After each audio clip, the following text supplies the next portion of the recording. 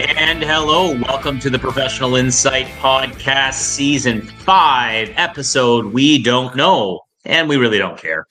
Collins knows. We do care. I care. We care. Well, I don't know. Someone cares. Somebody cares. I think Rookie cares. My wife cares. Does she really? Yeah, she watches all of them. She loves it. She's pissed when they're not rebroadcasted. Well, okay, fair enough. Well, thanks for everyone for joining and watching, and please feel free on the YouTube channel message board thingamabob. We don't know how that works, but go ahead, please message. We're going to get into some pretty cool topics that might not include like some back and forth, but please, one of us will be messaging on the YouTube board any answers to your questions, just because we have a lot of content to kind of get through today. Very high level stuff. Thank you to our sponsors, Brand Boulevard. Really appreciate all your support. And my name is Brandon Curry. I'm Jeff Collins. Josh Bond. And Trevor Lindy. So boys, we've had a lot of news. Wait, first of all, Jeff, you want to maybe tell Brad that housing episode that we did the last time. He'll be watching. He'll be watching. He knows. Oh, okay. Yeah. Well, I'm just saying. Oh, okay. Then. Brad. Hi, Brad. Hi, Brad. Hi. Thanks for supporting and sharing and caring. So a couple things to just cares? Like no. Oh, he probably doesn't care. Let's be honest. I mean, right? The fact that he pretends to care is pretty cool. That's why. What was I going to say? Yeah. That's why we love him. Yeah. And even the boys at Crier Media actually pretend to care. It's great. It's just purely just fanning the ego. After the show, Brad called me up and said he had a great time. And he said he suggested getting Ryan on to kind of talk about the real estate tech and all that stuff. He's really good at that part. I said in a future episode we'd be happy to have him and all that. But Brad really liked he was impressed. Oh, excellent. Well, I wasn't just blowing smoke up for us. He was impressed. Well, I got to let you guys know that like downloads within a week, because we stop after a week because there's really, what's the point? We just want to know. One of the highest downloaded audio podcasts we've done on a rolling 3 months and on a rolling 6 months.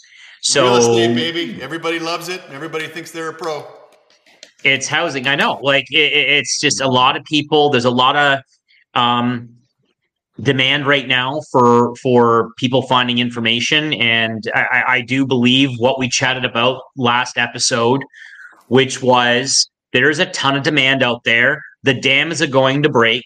We're going to be talking about that in a couple of minutes, and because of that, it's also leading to some, I guess T's not being crossed, I's not being dotted, which kind of leads us as a nice little segue into the article.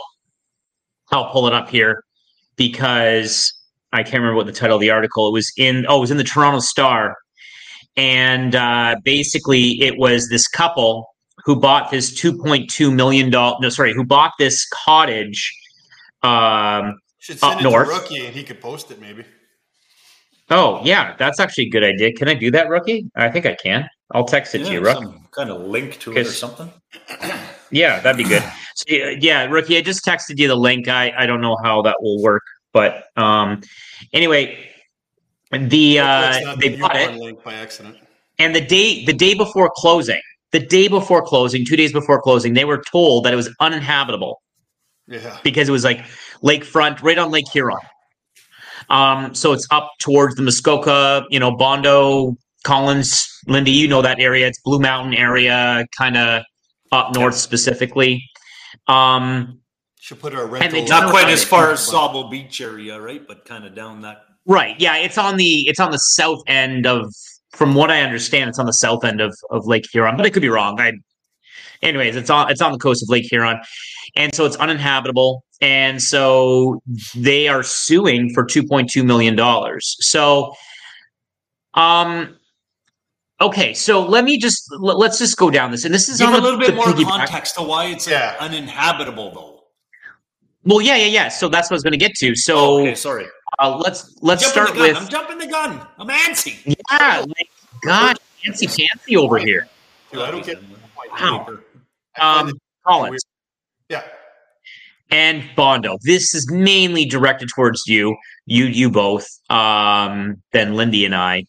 Like, okay, so Collins, from a realtor, after reading that article, for the information that was given in the article, what do you think? How did this transpire? And then Bondo, I want to go over to you from a legal. Obviously, after I read it, it sounded justified for $2.2 million, but how did this miss the due diligence? How did, like, do you know what I mean? So Collins go, then Bondo, or Bondo go, Collins. It's interesting because if you are on like a cliff, more or less, you think you do extra due diligence when you're buying it. You'd think there'd be some kind of a risk there, but it does play into the effect of what bonds should be talking about. That's latent defects. So if they did know it was eroding and all that, they should disclose it, but then it could have happened after the purchase and all that. But it's something that I think if you could do some due diligence, which right now you can, I got to look again when they did purchase it, but you'd have to want to get a professional in there looking at it about erosion on the side of the cliff, right? So what I didn't get about it is I think the purchase price in that article was about $300,000 for it, and they're suing for 2.2. So you're right. I'd almost want to bring that in with bond there because the evaluation, like I understand what they're doing. They want to get it all paid for what they fixed, but they're buying something at $300,000. So how's the evaluation get to 2.2 for damages and all that? Because clearly if you're buying for $300,000, there's some wiggle room in there for work to get done, right? You're essentially buying the land. So I don't know how this lawsuit would go down. Yeah, but there's multiple layers. Again, yeah. So there's definitely multiple layers, but it's sensationalizing the price here with the 2.2 million. That's what they're doing for media. But play an advocate. If you look at it from the other perspective, put us all on the screen here, Rookie. They paid $330,000 for X, right? Whatever X is, which is a house with a cliff overlooking a lake. Just for example, if out of the gate it costs them $1.9 million to recreate what they originally purchased, then there might be some justification there that the damage that they suffered to get what they initially bargained for was that increased cost.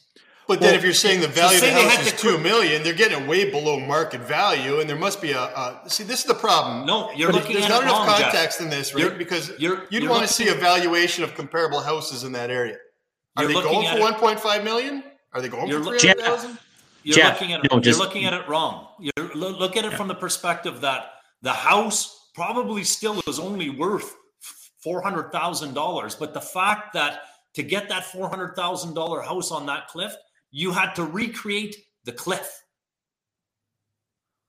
So if you had to build a big concrete wall that cost you $1 million bucks, and again, I'm playing advocate, right? Just to give some context to the other side of it. You had to build this big concrete wall in order to have that $350,000, $400,000 house because you got to sustain the earth that it's sitting on. So that's the cost that's buried in bringing it up to $2.3 million. It's not a $2.3 million house. So I'm just going to basically put it in layman's terms if I can, and correct me if I'm wrong. Okay. Kristen and I, we walk in to go buy a home. We envision this place to be on a cliff, whatever the heck it is, on Lake Huron. It could be Lake Erie. It could be Lake Ontario. It doesn't matter. And we all know if your house is on waterfront, there is erosion guaranteed. So everyone knows that going in. And so they go to buy the home. They agree on a $400,000 purchase price. For whatever reason, it's a $400,000 purchase price. And then probably with some fix-ups and stuff like that need to get done. And the market is a little bit soft right now, so that kind of makes sense. Then along comes 2 days before closing, and the city goes, or the region goes, this is uninhabitable because of the erosion that's happening on the lake. You have to invest X to us to give you to allow you to, live in this home. Inhabit this place. Because at the end of the day, we don't want you to die and it slide into the lake. We as a municipality have a sense of obligation as the land owners, right? You're paying us a tax here on this land, right? Right. And I know that I've got two buddies. One has a cottage on Lake Erie, but oh my God, talk about a shallow lake and the damage that gets done. We all know, Ian. So, and the amount of damage for years in a row that he's had to put in, it has to be in the hundreds of thousands of dollars of work that has been done on the erosion. And they had a wall, they had a retaining wall. They've had to redo the retaining wall. And then I know, Bondo, I know your place. And then also my buddy Sean, he lives on Lake Ontario, and just rocks were $250,000. That's crazy. The boulders. Yeah. And he didn't have to do it. He just did it to reinforce because he knew that what was coming down the pipeline. So that's crazy. To Colin's point, the 1.2, $1.9, $1.8 million gap is. I mean, I don't know what I'm talking about, but again, to get trades up to that area to do the job would be astronomical. No. Okay, so just to point out, though, we keep hanging our hat on the 2.2 million, right? The 2.2 million. We keep hanging our hat on. Yeah, it's $1 million in general damages, $1 million in special damages, and $200,000 for vendors' punitive damages from the vendor for punitive damages. Right. So the construction that would lead me to believe, and Bondo, you can talk to this. General damages, probably $1 million to remediate what the problem is. Yeah. I know the special damages, the article references that the region or municipality, the township, allowed somebody else to build something down from them, which is forcing the erosion to happen quicker on this particular property. So they're going after the Asable Bayfield Conservation Authority. They're going after the township, and they're going after the seller. And the seller's piece is because of the article reads basically that the assumption there's a latent defect because the seller knew about this problem at least 1 month prior to the closing and was only notified a couple of days prior to closing. So they're only going after the seller for $200,000 and then $2 million for the 2.2. Every 2.2 million for everybody. The sellers, the township. So it's not just the seller. That's what I didn't think made sense. Not just the seller. They're going after everybody. That makes a little bit more sense. Whoever. Yes. Whoever, right? Whoever's going to pay it. These are our damages. So in law, essentially to understand it, what they're trying to claim for is to be made whole again, to be back in the situation where they had contracted for, to have this house situated here being worth $350,000 or $400,000. The house sliding into the Lake Erie is worth significantly less than that, right? But just to bring it back to that point, for what they have actually contracted for, they're claiming this is what it cost them. But now, is it bogus? This is still out of context. It's a lawsuit. Because, of course, it's bogus. Yeah, but you'd have to look at comparables because our comparable houses there that have no erosion issues, are they going for $1.5 million? Did they get it way underlisted? Or are houses that are in a nice sturdy area going for $350,000 or $400,000? So there's some context that are out of place there. Like they might have got a significant 100%. Discount on this property because of the erosion. So as much as when you read the 100%. Article and you're saying, well, I want 2.2 million, so it should be like that. I look at it through my eyes. If I was buying this house right there, I'd say, holy shit, this is $350,000 is looking on this, the size and all that. And we're missing some context here. Is it significantly below value? Yeah. Or are they going in there buying this cheap house right there and say, no, we want to be made whole. We want lawsuits for $2.2 million. At the end of the day, they get a house for $2.5 million and they pay $350,000 for it, right? So you got to have more context in this situation. 100%. 100%. And 100%. One of the things the article does talk about, you're looking at from the quotes they got, It says that it ranges from $370,000 to well over $1 million to remediate the problem. Now, did they get quotes before they got the offer accepted? Was it after? Courts to decide those things. Presume after, right? Because if they went into it with knowledge. When you read articles like this, though, it's clickbait once again. Yes. 100%. We need to know more information about this because we would have to assume, attention. Well, but you can't. It's good to chat about and shoot the shit, though. The point I'm making, we would have to assume that they didn't know about it until 2 days before closing. But that's the case, get a report because if you're buying a house that's on the side of a cliff, as an agent, and I'm putting my name on there with my insurance on that, damn right I'm saying, hey, let's get a pro to look at this before you invest this kind of money. $350 is not the craziest amount, but if you're blowing away for nothing, let's get it. Was there any kind of due diligence done before? Or they just buy and say, oh, this is great, I love it, blah, blah, blah, blah, and they firmed up. Can I hit the pause button here for a second? Can I hit the pause button? How much did they pay for the property? Live. How do you pause live? No, I know, just in terms of the conversation. Yeah, $350 they paid for it? $350, what year? 2021. And May it's on the water? 21st, 2021. And it's on the water? Correct. You ain't buying a fucking piece of land on the water in 2021 for $350,000. I'm sorry. Okay.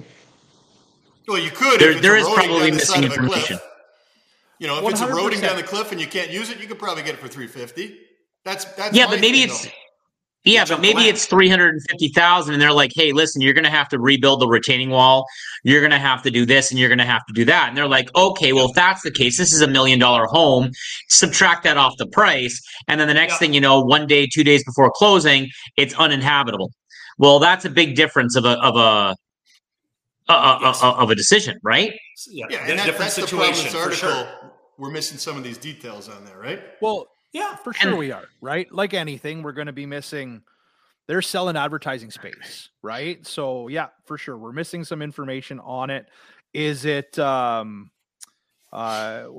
tuned, right? It's a court action. We're going to get more information. The clickbait is the $2.2 million lawsuit. As soon as you see that, it gets people to read it, right? Well, everybody, wants to know why is it so much, right? Well, I'll give you a little context from a legal perspective. Most lawsuits start off probably 10 times more than what they'll actually ever settle at. For sure. So scare tactic, right? Yeah, that's grandstanding. Not everybody, but a lot of them, right? I should pull up that listing. I think part of it is if you don't claim. If you don't claim, I want to pull up that. I could pull up that listing, I think, and find out how it was listed when it listed. I'd like to. There's areas here, man, guaranteed. Out on Erie, low banks and all that. They've got all kinds of places with erosion going on there. I've been through one before. That the back of the property, the actual house footprint, was about 15 feet from the actual cliff. And you could see a full-size tree that fell down the side of the cliff. So I went through it. So I'm just looking at my previous experience on it. I went through 100%. It. I said, holy shit. If you want to buy this, we got to get a pro through here because I don't feel comfortable whatsoever saying this is safe to live. And that's what I looked at right away.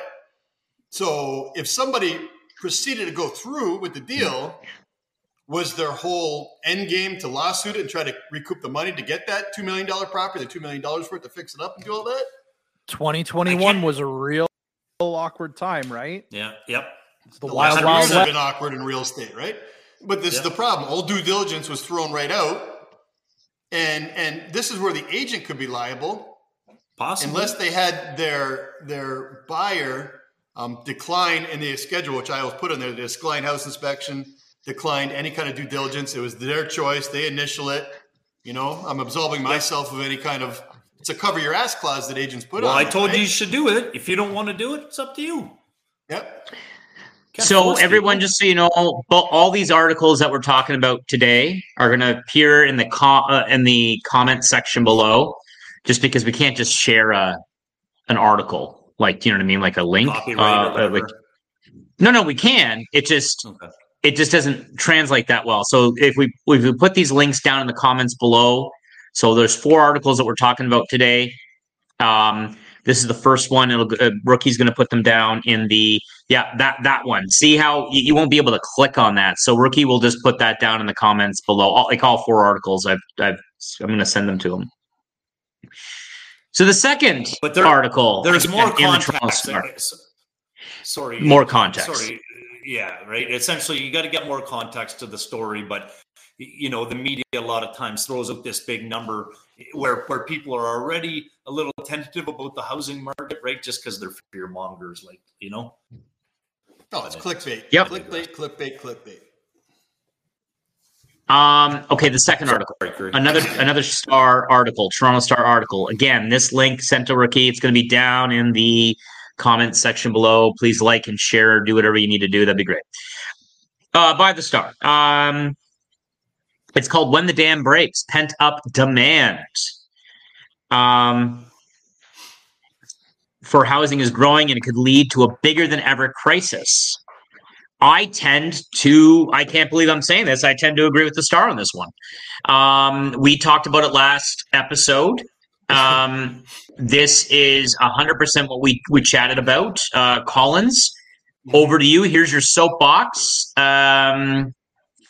Go. Oh, you can say I told you so. And we don't know 100% sure, but as an agent, I get signs of it. So I talk to Josh all the time. I talk to all 4 of you guys all the time about the market. I have to talk to my buyers. You don't have a crystal ball? We always talk about timing the market. I don't have a crystal ball, but you can feel the market because when you're requesting showings for houses, they look like they're active. And then within the request time, you'll start to get offers coming in, more offers, sales, stuff like that. We're starting to get multiple offers right now, but I want to give some context to this. It's multiple offers below list price right now that's happening sometimes, right? So what that means, it might have been in the market for a bit. Now 3 people go on an offer all below list, so it's not shooting way higher than price, but that's how it starts, right? Because, for example, I've got a couple clients right now that were looking for a house $1 million price point, and they're timing the market. They don't have anything to sell, so they've already sold their properties. They've taken their adjusted price, and now they want to buy. The problem is a lot of them, they want to get a pint of blood out of the seller because they had to give a pint of blood when they sold, right? So they're timing the market. The problem with timing the market is it can change like on a dime. And the feel right now is that it was a buyer's market. It's trending back towards a balanced market. And in a balanced market, you can get due diligence on there. So when we were talking earlier about the erosion of the property, in a proper market, which I like as a balanced market, you have the ability to get your due diligence done. So you have an inspector, a cliff erosion inspector, whatever you want to get there, a financing, which, we all knew a while back that financing clauses were hard to get, which was a nightmare for lawyers and for mortgage guys like Trevor. Like that was a nightmare. But now we're back in it's a buyer's market right now. So in the buyer's market, you can take your time to decide whether or not you want to purchase. But there's pent-up demand there right now, and that's what Curry was talking about, that people have been thinking about buying for 4 or 5 months. They've been watching the interest rate, and it's been adjusted. So the price point has been adjusted. We've gone down about 30% of what stuff was listed at in February last year. So people think it's going to continue to drop. It's not. So now when you go to buy a house, this is what typically happens. There's a house that's listed at $780,000. People go in at $680,000 and they expect the buyer to take it. And that was happening for about 4 months. But now people are coming in at about $75,000 below, and the sellers are saying, no, I don't like it. I'm not even signing it back. I'm going to hold another week or two to see what happens. Now they're holding a week or two, and offers are coming in at $25,000 below or $50,000 below. Maybe there's 3 of the offers, so it's a $50,000 below, a $25,000 below, and then a $10,000 below. So when you start to see the actual market correct itself and become a balanced market, you're starting to see new listings that sell within a month, and they're close to list price, maybe $5,000 or $10,000 off. And those $100,000 prices that people think they have to get, they're not getting an offer. And then those people are waiting around and doing it. The problem is people with cash think they deserve a better price because they're cash. And the person selling the house doesn't give a shit if they're cash. They care how much they're going to get at the end of the day. So they have to do some due diligence in order to get an extra $80,000. They're willing to risk that time.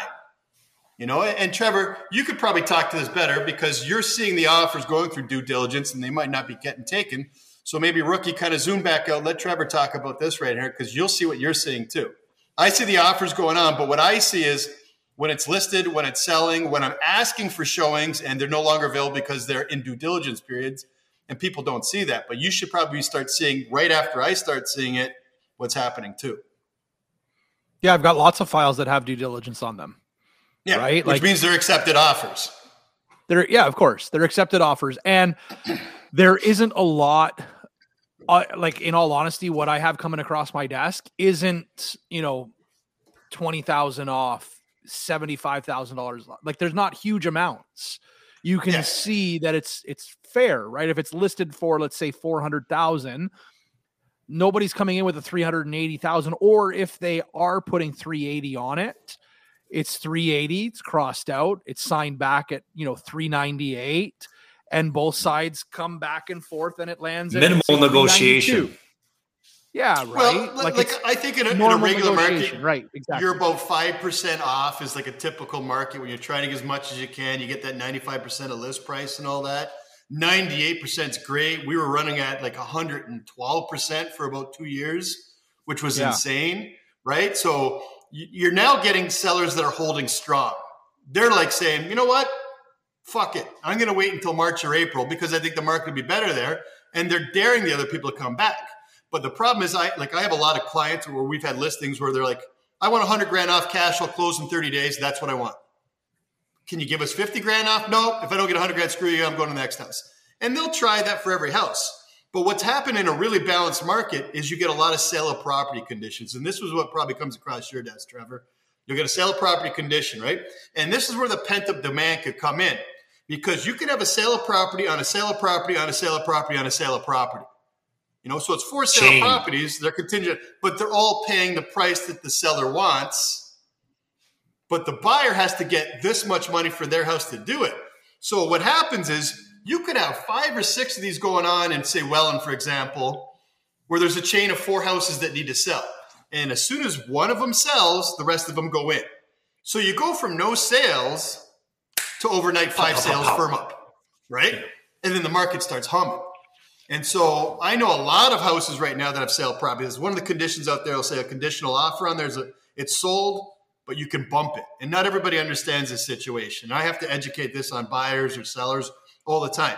If you get a property accepted with a sale of property condition, the typical clause in there is the seller can continue to market the property. And if they get another offer they like, you give the initial offer that has a sale of property condition on it 48 hours to remove all conditions. Okay, so it's that shit or get off the pot situation. And most people don't have the appetite right now that if they get put in that situation, they're going to take a chance on it because the market's been volatile for the last 8 months, right? We don't know if it's going down, it's going up. The sense they're not going to hold the 2 properties, right? They don't have the intestinal fortitude to say it. Let's take a shot because they could really drop. If the market turns again like it did, they could be in trouble, right? So if you bump somebody, they're probably going to say, okay, you got it, right? So usually people don't bump unless they've got their house sold. If people have their house sold with no conditions, they got to go buying, they might have 30, 45 days to find a house before they got theirs done, or they could put a relocation clause in there too, so it gets busy real quick. And I know of several houses in the $1 million to $1.5 million range that has sale of property conditions on there. I've got a couple of them right now, right? Where my seller needs another seller's house to sell in order to firm up their sale, but then 2 houses firm up. And then all of a sudden you're seeing sold signs. If you're driving around right now, it's been 6 months since you've seen a ton of sold signs. Now drive around, look, there's sold signs up quite a bit now. I'd say 50% of them that are for sale right now have sold signs on it, probably. Maybe in the below $1 million price range. Over the $1 million, it's all sale of properties right now. There's a ton of sale of property offers accepted, but they're not firm because the other house has to sell. But like I said, one of them sells, 4 of them coming. Sell. What I find funny is, Collins, you were sharing a story with me that you've got a sale of property on a deal and somebody tried to bump it with a sale of property. But that happened. So here's a perfect. I'm not going to mention the houses or the addresses. No, of course not. But we have a house I was selling. A sale of property came in.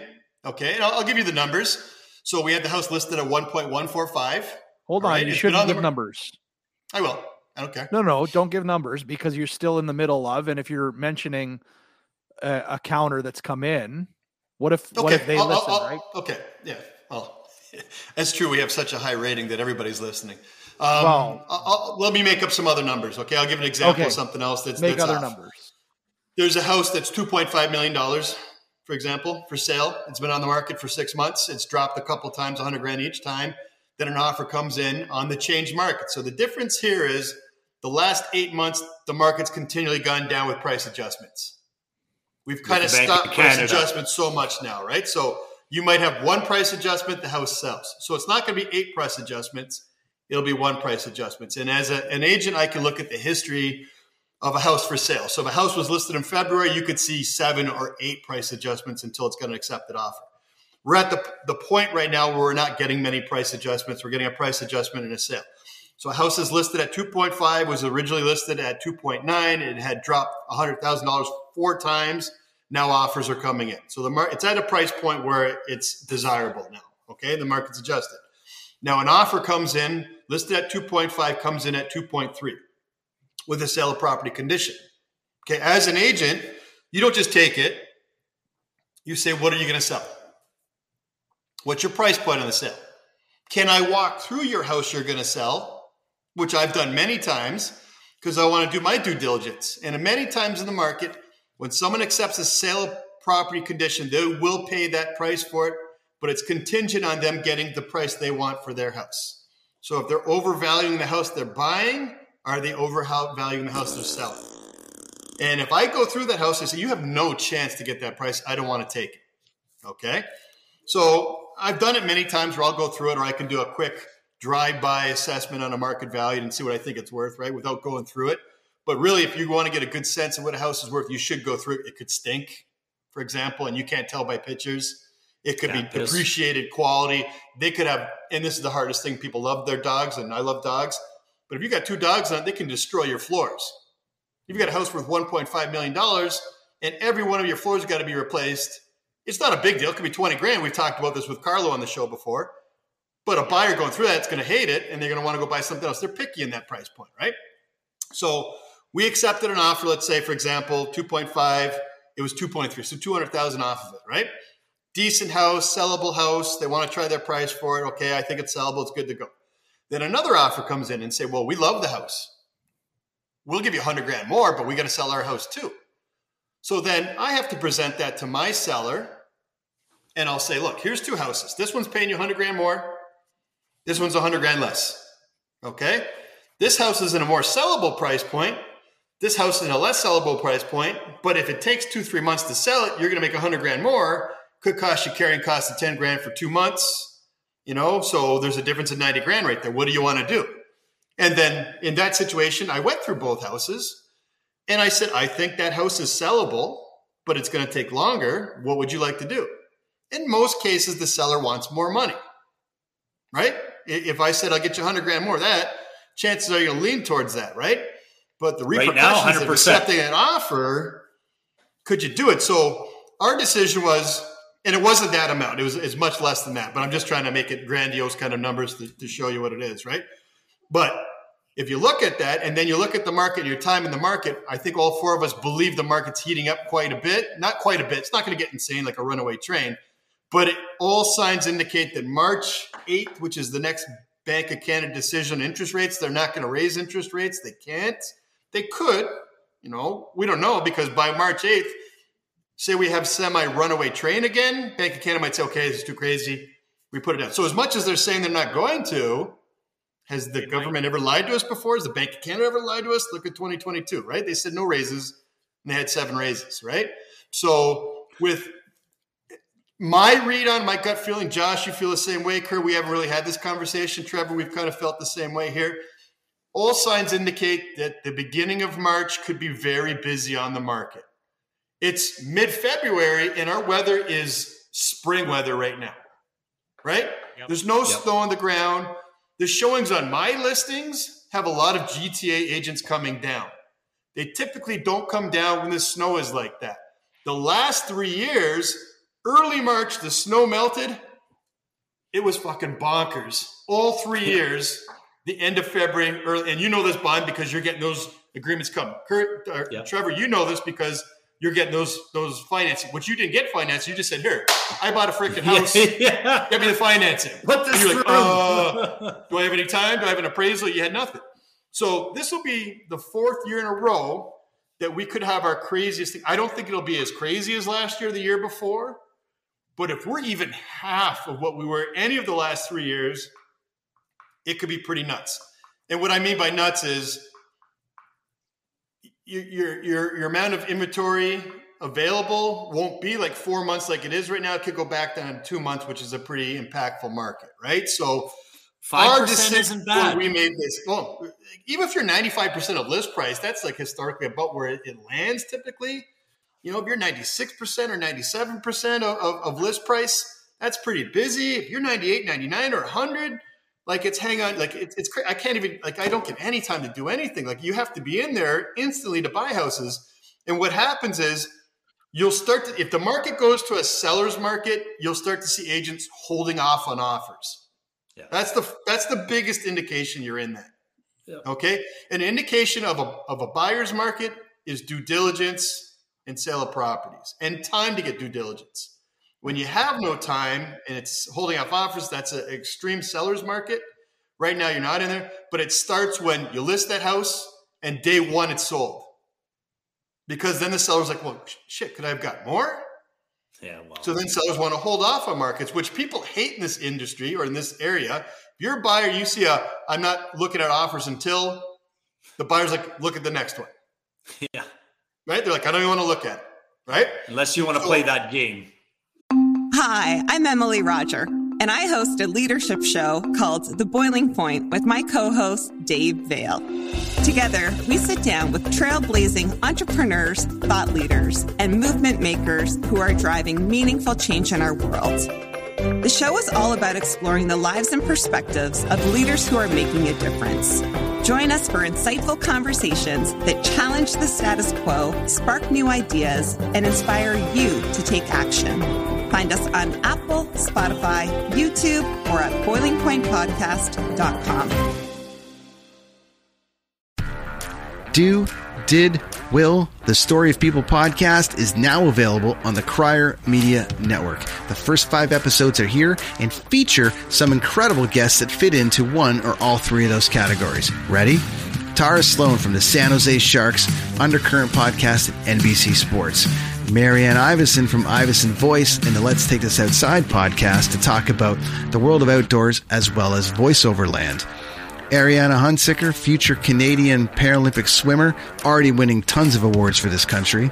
Scott McGregor from the Hot Wallet podcast to dumb down the world of crypto, Bitcoin, and NFTs so you don't have to. And Jackie Holowati from Climate Pledge Arena in Seattle, Washington, the first net zero carbon certified arena on the planet. Wherever you get your pods, wherever you watch your pods, and on the Crier Media Network.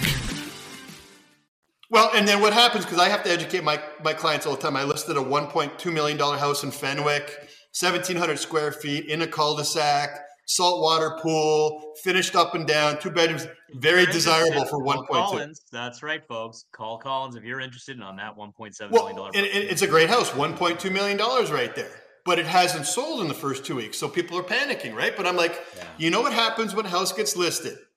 A lot of the buyers there who are savvy, they don't want to buy in the first week or the second week because you have to pay full price, right? They want to negotiate still. Can you negotiate in the first week of a listing? Probably not, because your seller's like, I want full.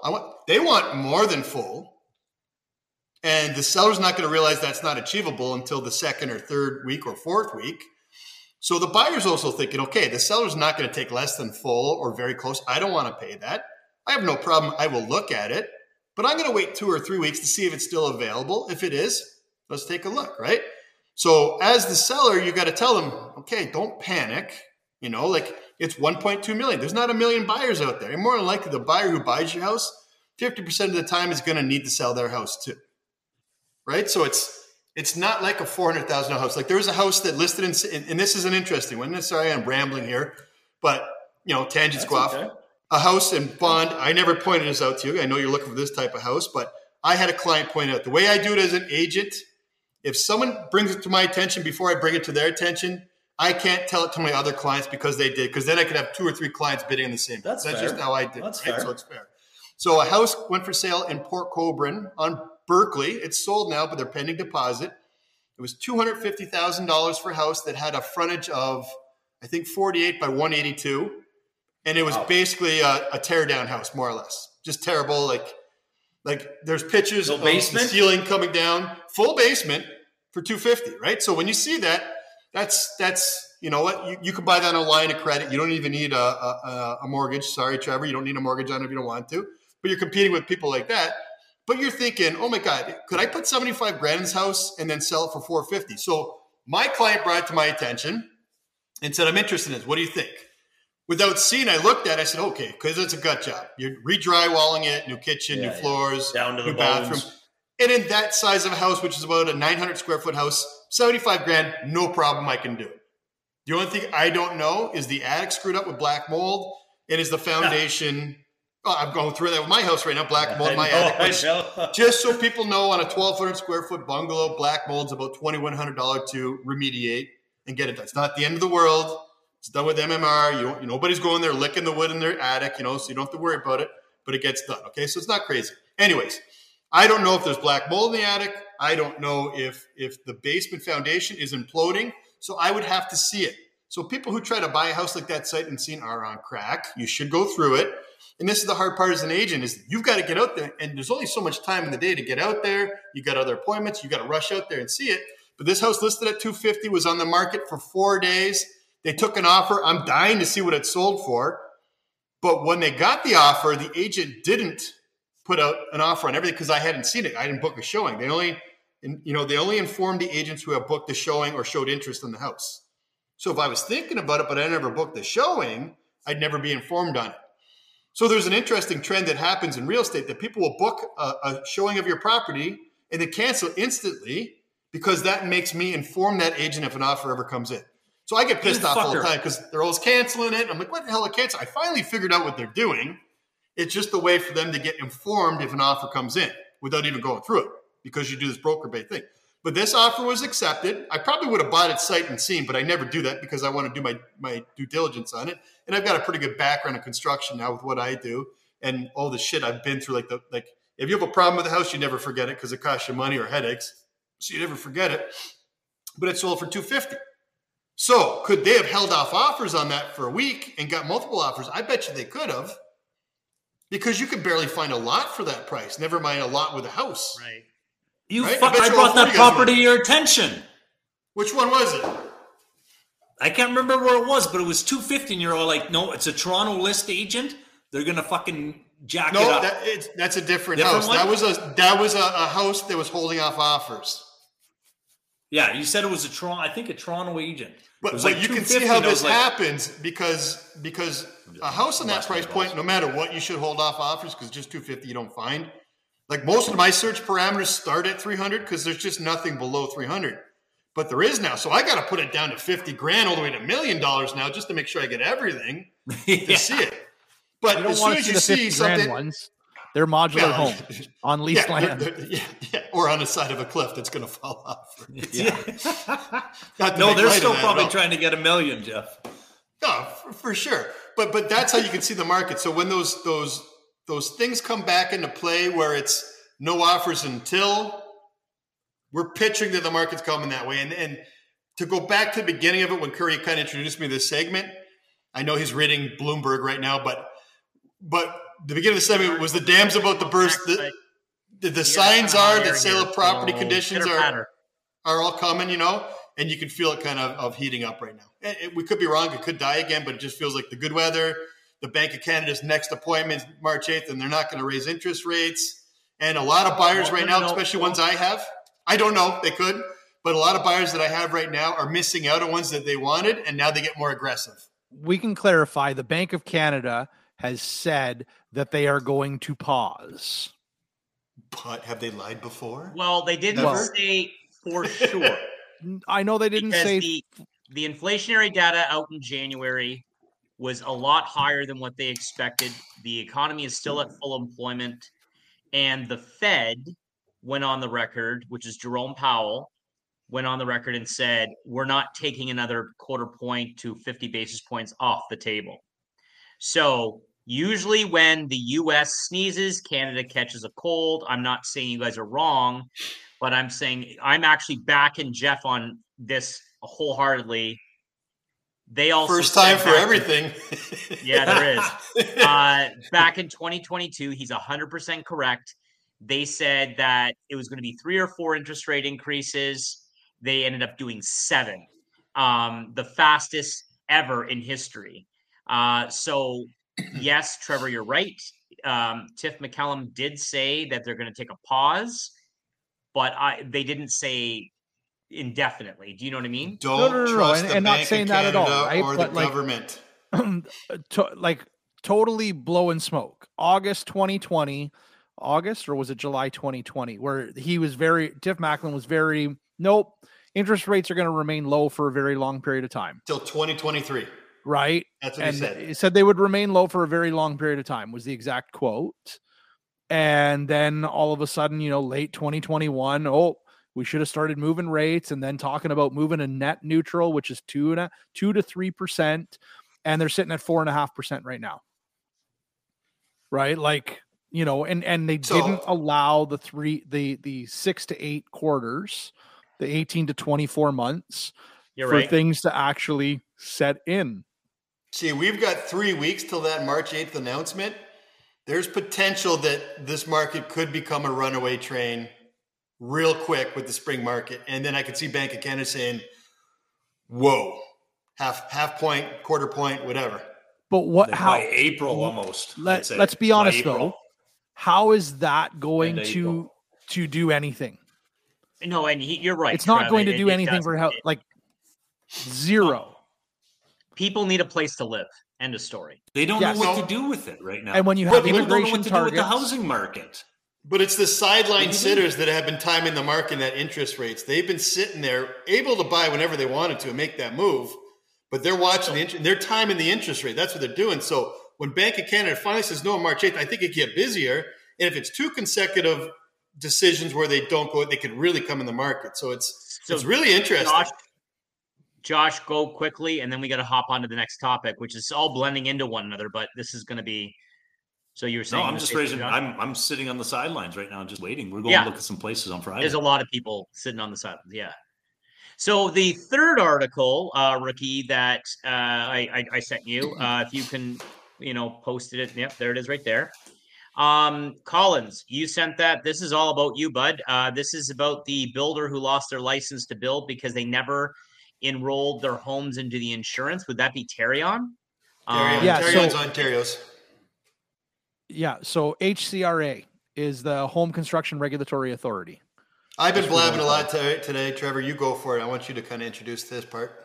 No, it's all good. I'm just saying so that people know. No, but we've talked about this, you and me, quite a bit lately about the building in Ontario. Yeah, they're unfortunately. And also, I want you to talk, Trevor, about Desjardins' 39-month thing. I am not familiar with the 39-month thing. Well, let's hit this one and then we'll hit that right after. 39 months. Okay. Anyways, yeah, no, it just obviously we're in a position. There's a ton of illegal building going on. This guy in that particular article, they're a licensed home builder in the province. Define what legal building is first. Tell them what that is. What legal building is? Illegal building. Illegal building. So somebody's building a home that Curry just disappeared, eh? Just walked away. Got nothing to say. Bathroom break. Nothing to say. See you later. Yeah. Go have a coffee. Take a look at my booby lights on the ceiling. That's okay. So illegal builders, somebody building houses without the legal. Oh, we got rid of him and he just walked back. building houses that doesn't have the legal right to be doing so, right? They're pawning it off as building for family members and things like that. And unfortunately it's putting a negative impact on the market, right? Negative impact on actual licensed home builders. They can do it for less money when you're building illegally, in theory. Can do it for less money than building as a licensed builder. Curry, you haven't had a chance because I think you should talk about the capital gains impact when you're building, because the biggest thing is a lot of people build for themselves, pretend that they wanted to sell after, and then they reap this big reward because there's no capital gains on because your primary exemption, right?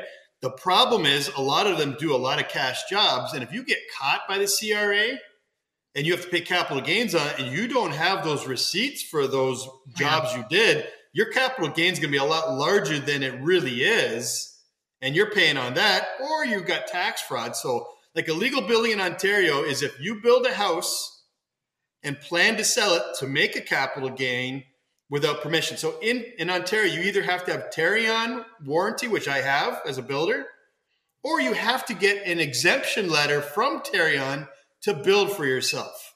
And my biggest complaint in the municipalities in Ontario is when you apply for a build permit, there's a line on the permit that says, what is your builder Tarion number? You pop it in, they look it up, boom. If they wanted to nip this in the bud right off the bat, so you got to think, why aren't they doing this? All they'd have to do is say, what's your Tarion number or where's your Tarion exemption letter? If you don't have one of those two, you cannot build.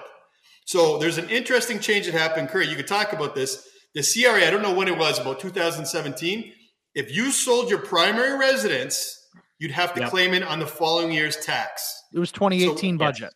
2018. So now CRA has started to get a record of how many times you've done it. So if you were a homeowner and you sold your own house, because you're legally allowed to build your own house in Ontario, no one's saying you can't. You should be able to do that. If you have the wherewithal to do it, no problem. Okay, you should get an exemption letter. That's what Tarion says. They don't enforce that strongly, though.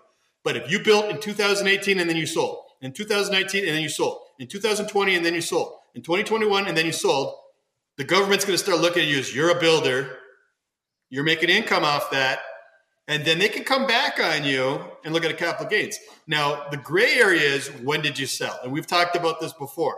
Did you have to sell? Well, you probably didn't have to sell every year because you're splitting with your wife or whatever happened. That's tax fraud. If you didn't have enough money for it, that's tax. If you did it 5 years in a row, guess what? They're probably going to look into your records and they're going to think you're a builder. And there's a lot of people who do this. And my bone of contention is one right off the hopper. You could.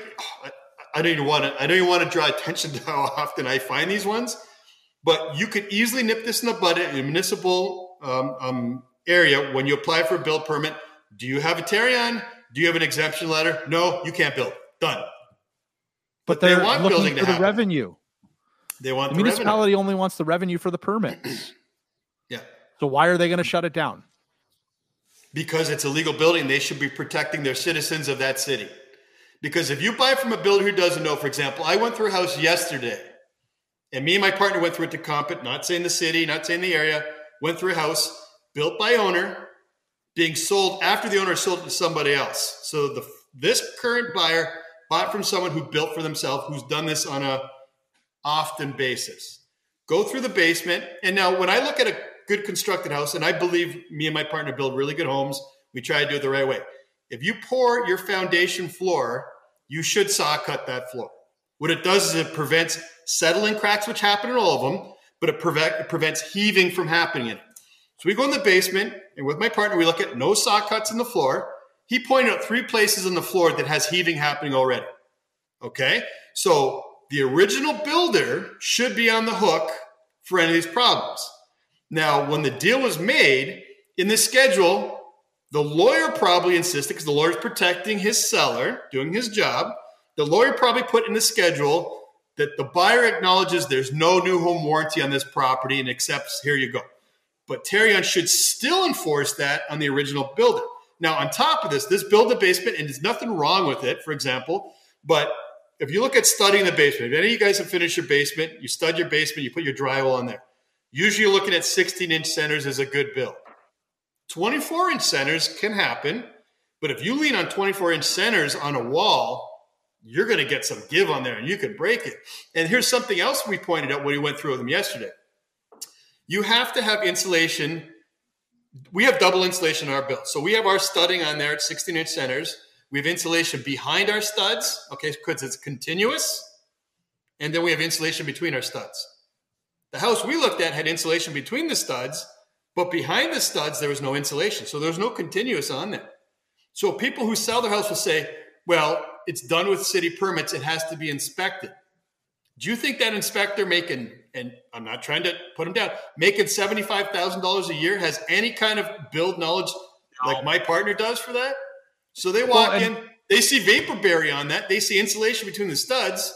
All you got to do is stick your hand behind that stud. If there's no insulation behind that stud, there's not continuous, that shouldn't pass code. So where's the protection on that for that buyer? So now there's a lawsuit against the city because this wasn't passed properly. But if it's under Tarion as a build for me, I have to put it right now. I have to put $10,000 on any permit that I pull because that protects the buyer. And everybody says it just protects the builder. Bullshit. There's so much stuff I have to do on a build after. I have to fix pop screws if I want to. If there's a crown molding that pulls apart, I have to come back and recock that. But this person buying the house, the builder doesn't have to come back and do anything on that because there's no Tarion on it. So it's there to protect. People think it's just to protect the builder. Baloney. I have to do so much stuff for our clients, and we do it, and it's part of settling a house and all that stuff, but they don't. So the city could really stop that. Ontario could really stop that. They could probably make more money for Ontario too with permits and all the warranties that cost that. But ultimately, you should be protecting the consumer at the end. Because if you're buying a $1.2 million, you want to have some kind of protection for you if you're buying it. And the Tarion warranty is 7 years of construction. So heaving floors, that's 7 years of protection. The floor might not heave in the first 2 years. That's why they do 7 years, right? But then homeowner buys it. They're not knowledgeable. They go through it. They don't see that. They don't notice it because they're just walking the basement. It's painted floors. Where's their protection on that? Why do I have to do all that and these other builders don't have to do it? Why? Because they're making more money. They're not paying WSIB on it. They don't have builder's risk probably on it. They don't even have to do Ministry of Labor if they're building their own because they can say they're framing their own house because you can frame your own house. So all the permits have to do is look over that. No, it is. It's kind of, it's sad and it's scary. I mean, and I think that's what we talked about last episode is to make sure that you are dealing with good builders, do your research on the builders, do your research on the homeowner, look for permits, look that they were pulled. And closed. It's one thing to... The permit's got to be closed. Well, that's what I'm saying. Make sure the difficulty is that you insure over that stuff, right? From the legal perspective, you title insure over any open permits or anything like that on a residential basis, right? So we're not doing the due diligence on work order or permitting, right? On residential, commercial. And as a lawyer, you can't call the city and say, "Are the permits closed?" You're not allowed to, right? Because it's got to be the owner of the house. You can? Okay. No. As a buyer, you can do due diligence in terms of any open building permit, right? That's part of a due diligence that used to happen all the time. But now the title insurers just insure over it so that if there is an open permit, you're covered under your title insurance policy. So that's interesting. So if I was buying a house, I could go down to City Hall and say, "Can I see if there's any open permits on that?" I'm allowed to do that. You can see any permits that have ever been pulled on it, right? So does the house have public record, right? Yep. Was the house did they apply to finish the basement? Yeah, did they get a permit for the basement? Right? That's you have the ability and to it's interesting because I'd say 80% of basements don't get permits when they finish it. And why? Like for my example, I finished my basement with permit, $4,500 for a permit in the basement. From our perspective, we searched for open permits or work orders. Yeah. Right. So, I mean, I'm not saying that you'd be able to go and see, not sure, a whole laundry list of permits that were granted on a particular property. But I want to tell all our listeners here, it's very simple. If you're unsure if the house was registered with Tarion, you can literally call Tarion, give them the address. They'll tell you if it's been done or not. You should be able to actually search it on their website. Sometimes it might be under the lot description. So it could be like lot 52, Jeff Boulevard, or it could be the municipal address. But if it's not on there, sometimes they're not updated because I've checked it before and I've called them and they said, yes, here's the builder. So if you want to know All you have to do is find that out. And the problem here lies is if you try to buy a house with Tarion on it, all you have to do is ask the agent. The agent should know. If they say there's don't, you can say, why not? And then all the agent probably would do is say that we're not going to buy because we want you to acknowledge there's no warranty on the house. Okay? But there should be. There should be. And the municipality can nip it in the bud real quick by just saying exemption letter or Tarion number or you don't fill. Period. Because there's big fines for people if they get caught building. Like that article we had, what was it? It was he got his license revoked, and I think it was $10,000 each house. I think he ended up spending $208,000. I think it was. I think it was. They ended up having to spend out of pocket. Yeah, and it was revoked though his license to build. So all those projects he was in the middle of, he'll have to get someone else in his company to get Tarion for that, which probably takes you could get it done real quick in about 6 months, but 6 months to a year. You know. If you really want to push to get your Tarion license. And really what it is, it's a test for a building code, which is open book, but it's a big book. And then I think you have 6 different ones you have to do for it. But then you also have an interview with Tarion, which is Ontario, and they look over your finances with a fine-tooth comb. So they're not just giving Tarion to anyone. So if you're bankrupt 5 times and all that, you apply for Tarion, you're probably not going to get it. Yeah. So it's not a simple process, but it's not impossible. It's not difficult. You can get it done as a salesperson for Tarion or as a builder. Or both.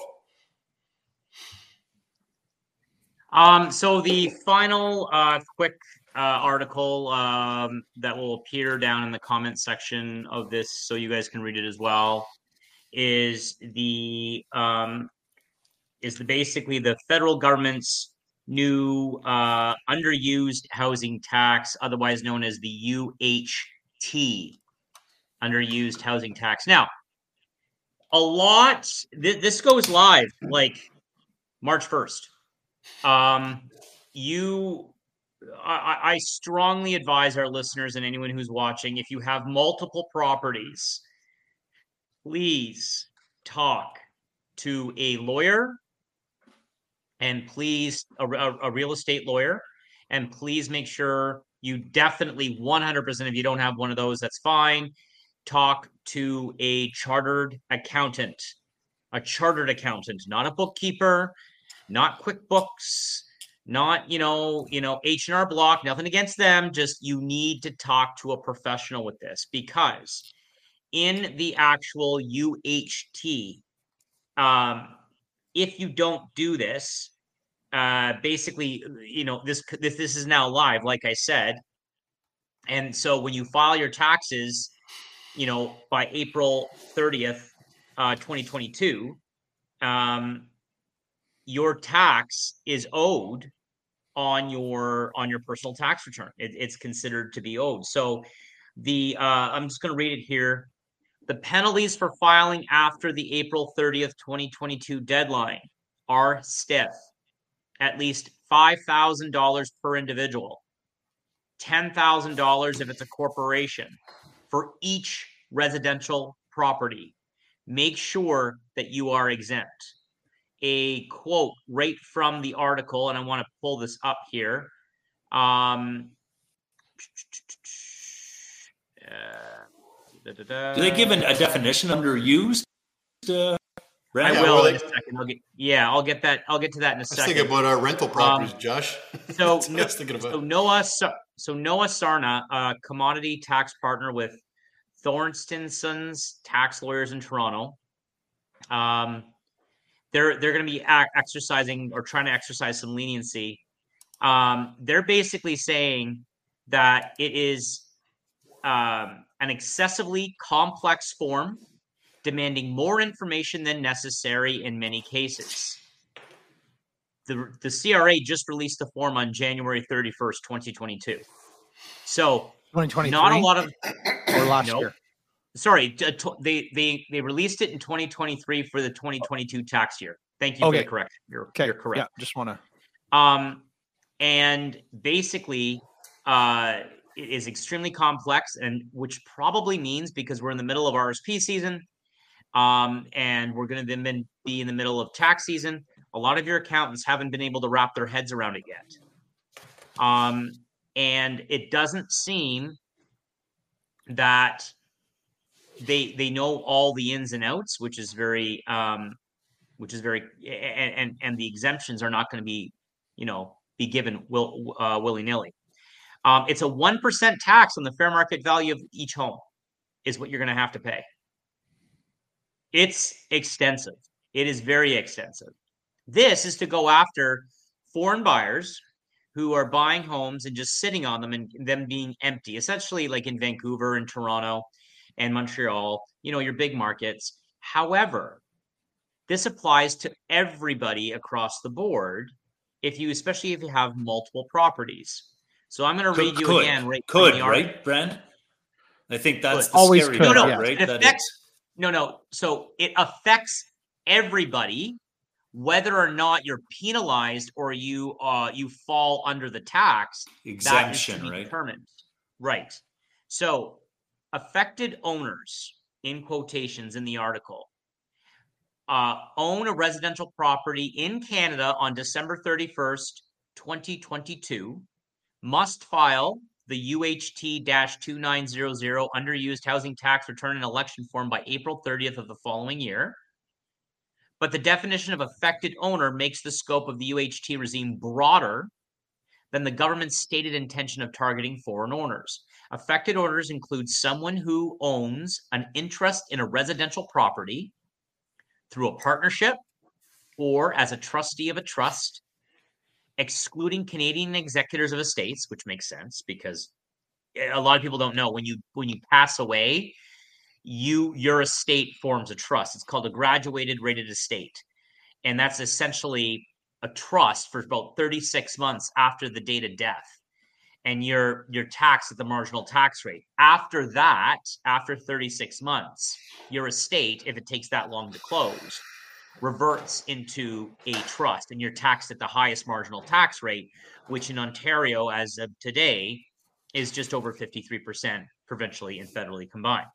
Nice. So, including Canadian executors of estate, small business corporations that own residential property are also are defined as affected owners. That's interesting. I wonder if we kept a model home as a builder that we just use as a model home. That would probably fall under that, wouldn't it? Yep, it would. And it could.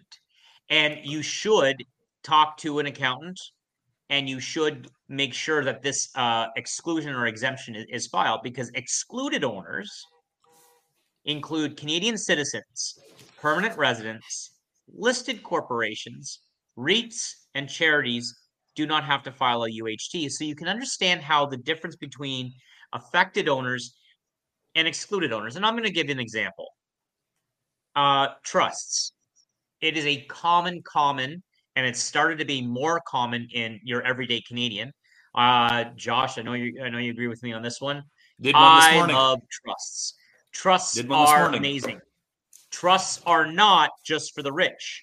Trusts or the super wealthy. It could be very useful for your upper middle class, upper Canadians who have assets that they want to pass on to different generations or different people. They want privacy. They don't want any probate. And they don't want the inheritance to form part of the net family property, because that's one way of definitely making sure that if money's being left to somebody and you kind of think that marriage or common law partnership might not last, use a trust, because they are so powerful. I know there's a negative connotation around trusts, but don't think about that. Trust. If you have any questions, please feel free to find myself or Josh. We'd love to help you out on that. You need to speak to a professional for that. It is a very, very effective financial planning tool. And Josh, you put one in my will. Full disclosure, I've got one in my will in case I pass away earlier, and that's because there's money I don't want my kids to touch until they're 25, 30, 35, etc. So, so the UHT is an annual 1% tax on the ownership of a vacant or underused housing in Canada. The tax is part of the federal government strategy to address housing affordability. The UHT is separate from and in addition to The vacant home tax is introduced in Vancouver in 2017 and in Toronto and Ottawa in 2022. Please talk both levels of government. Oh, yeah. Everyone's going at this. You need to really pay attention. Think back to that episode that we had. What the heck's his name? President of TREB. Yeah. He's not anymore, though. I think they changed that too, right? He just it'll change. It'll always change, right? But when we had him on the show, So when we had him on the show, we were talking about the non-res spec tax and foreign buyer, all that sort of stuff. And one of the things that he alluded to was it is such a small percentage of the market that is actually being affected by this. So it's not that the government, they're basically doing something to, what's the right word? Give the illusion they're doing something to help the market. They're cash grabbing. Right. But the big thing here is just speak to somebody if you own speak to your accountant. Of course. If you own multiple properties to make sure that you're not one of the affected individuals, right? Because the term underused is very subjective. It's very subjective. Yes. And you don't want some auditor down in Newfoundland, Labrador, or someplace in Canada that doesn't know your area, doesn't know what you're doing, doesn't know why you're doing what you're doing, and just being, a pain in the butt and just basically going ahead and going at you, right? You need to understand what the heck you're doing. The other thing is trusts are used. There's something called I won't bore everybody with it, but there's something called the alter ego trust and the joint partnership spousal trust, which are used for people over the age of 65, very common as a tax planning tool. Guess what? You're not exempt. Someone who uses an alter ego trust, just very, very high level here. It's the equivalent of me being 65 or older and going, you know what? I want to leave my principal residence to my children, and I want to ensure that it's done in a confidential manner. But yet I still want to have usage, and I still want to be able to use it and have control. So I can create an alter ego trust. I can take the house, flip it at the same fair market value, not because it's a principal residence, don't have to worry about capital gains, locking in the fair market value, therefore, in theory, decreasing capital gain tax that would be needed at that time, and leave it to the kids or leave it to a spouse or whoever I want to leave it to. But guess what? If that's a cottage, which is done all the time, guess what? It could be considered underused in some municipalities. It could also a VRBO wouldn't be, right? For probate. Yeah. Like a VRBO wouldn't be then, right? Yeah, it's a rental. Well, so that's actually residential. You know what, Collins? That's residential, Collins. And you know what? You're spot on with that comment. Spot on. This is twice in one episode. Holy crap. No, you're 100% He's right. Learning something from professional insight. Airbnb retention and VRBO are great examples of people who have residential properties that they own personally, or maybe they own it in a corporation, or they own it with another person. That may be considered an underused property. If it's underused. Right? Because if you're taking that, if I've got like an in-law suite, or if I'm in a triplex, let's say, or I've got a detached unit on my property for whatever reason, or I own another rental property. But I'm like, you know what? I'm not going to claim any income, but I'm also not going to claim any expenses. This happens. People, I'm not saying that this is the right way to do it. I'm just saying it does happen. And they have it on VRBO, but you own it. Well, CRA is like, well, you haven't claimed any income on the bloody thing. You haven't claimed any expenses on the bloody thing, but you own it and it's just sitting vacant. Well, who are you renting it to? Well, that's an underused property. You can go, well, that's VRBO. Well, then they got you both ways. They go, wait a minute. Smart they did that, though. Smart they did that. Yeah, you haven't claimed any income. Congratulations. And you haven't claimed any expenses, and you're not filing. Yeah, we're gonna whack you on the UHT because it's underused, and we're gonna go and we're gonna whack you on the VRBO income. So just finding ways to get more income. That's it. Income tax. Well, See, the interesting thing would be a model home for a builder, though, because if we had a model home and we just use it to meet people and show, I get we're utilizing, but we're not getting income from it. So it is kind of vacant. But you're generating sales from it. So that's why you generating fill out that extension form. It's in the vehicle. And it's part of the vehicle. In that situation, you're correct. That would most likely, not seeing the form and not being an accountant, full disclosure, based on the merit of the law that they tried. Wait, you're not an accountant? No, I'm not. Oh. Yeah. So those taxes I did for you last month, they're bad. Oh, Jesus. Oh, now he's going to get audited. That 1 + 1 he's going to get 3. audited. No, you're so getting audited, buddy. It's not even funny. So, yeah. Anyway, please. Yeah. Talk to the trust and talk to your accountant. Please talk to your accountant. Trusts are really beautiful. Like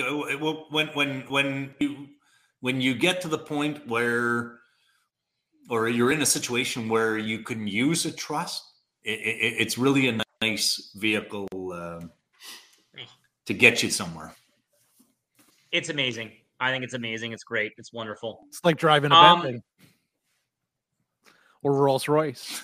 Or a 4Runner. It is the Rolls Royce of financial planning. There we go. I'm just saying. All right.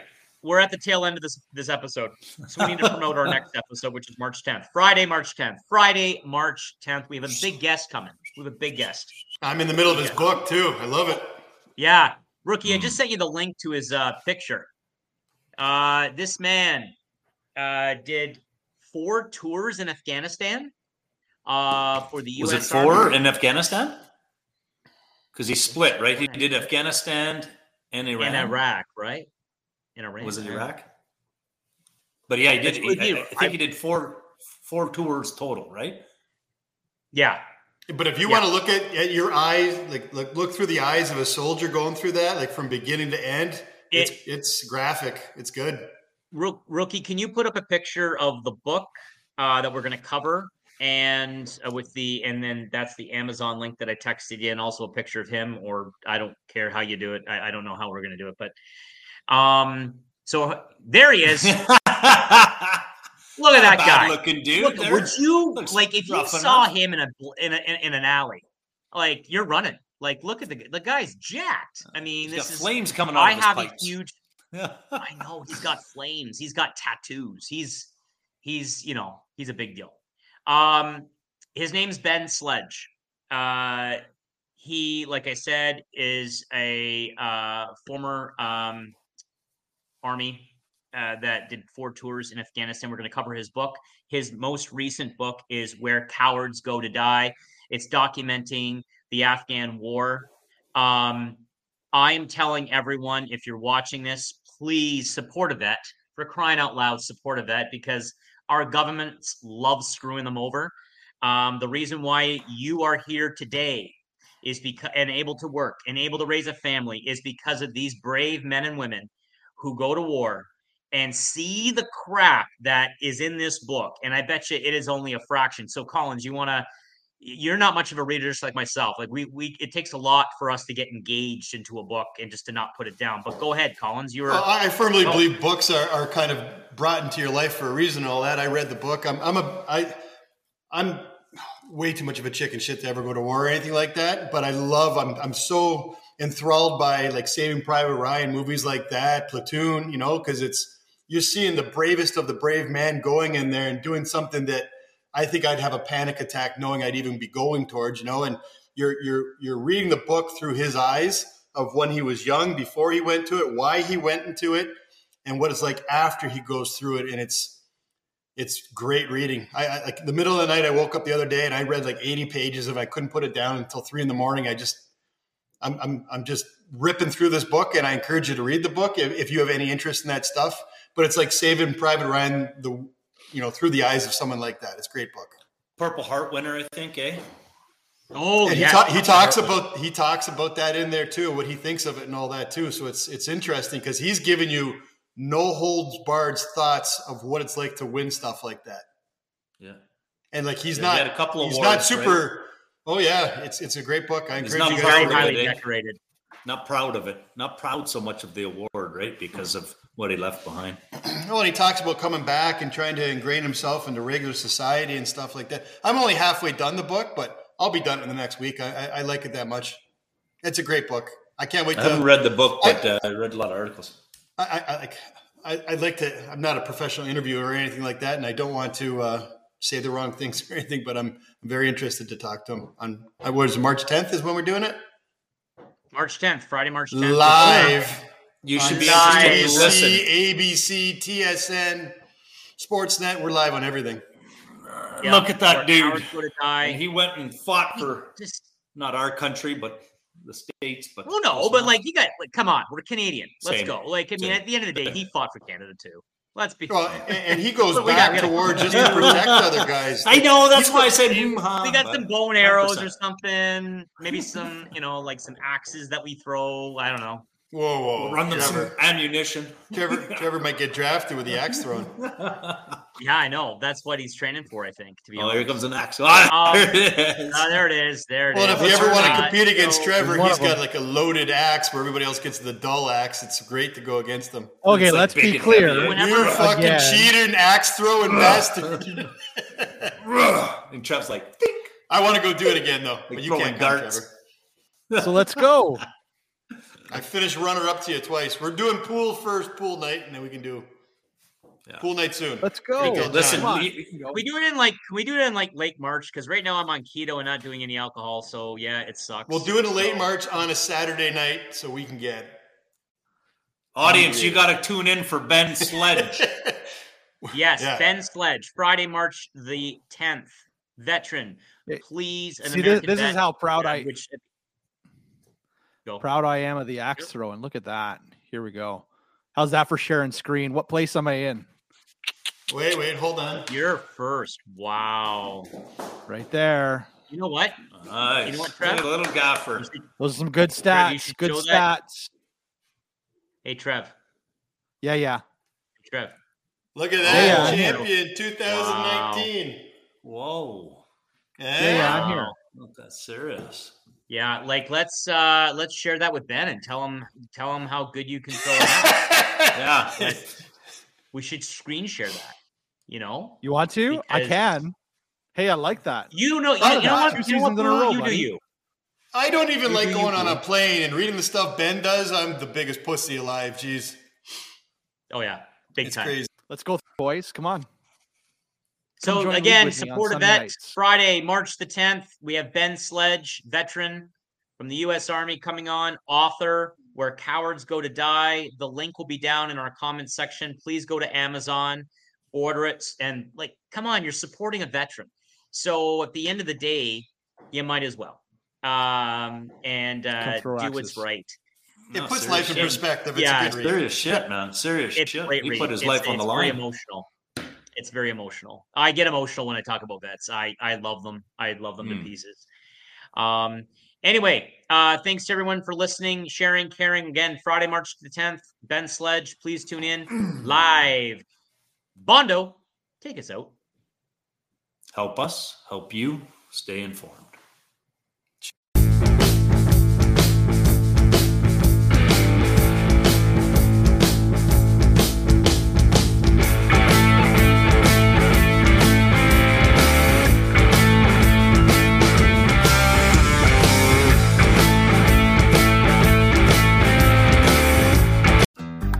Looking to make the most out of this life and optimize your personal wellness? Then check out the Natural Man Podcast. Join me, host Mike C., as we explore all areas of human wellness, physical, mental, and emotional. Learn strategies to optimize your own well-being and be in the driver's seat of your own health. Remember, your doctor works for you. Learn biohacks, neurohacks, ways to improve sleep, and ways to optimize your body and your mind. Check us out on Apple, Spotify, the Fountain app, and at naturalmanpodcast.com.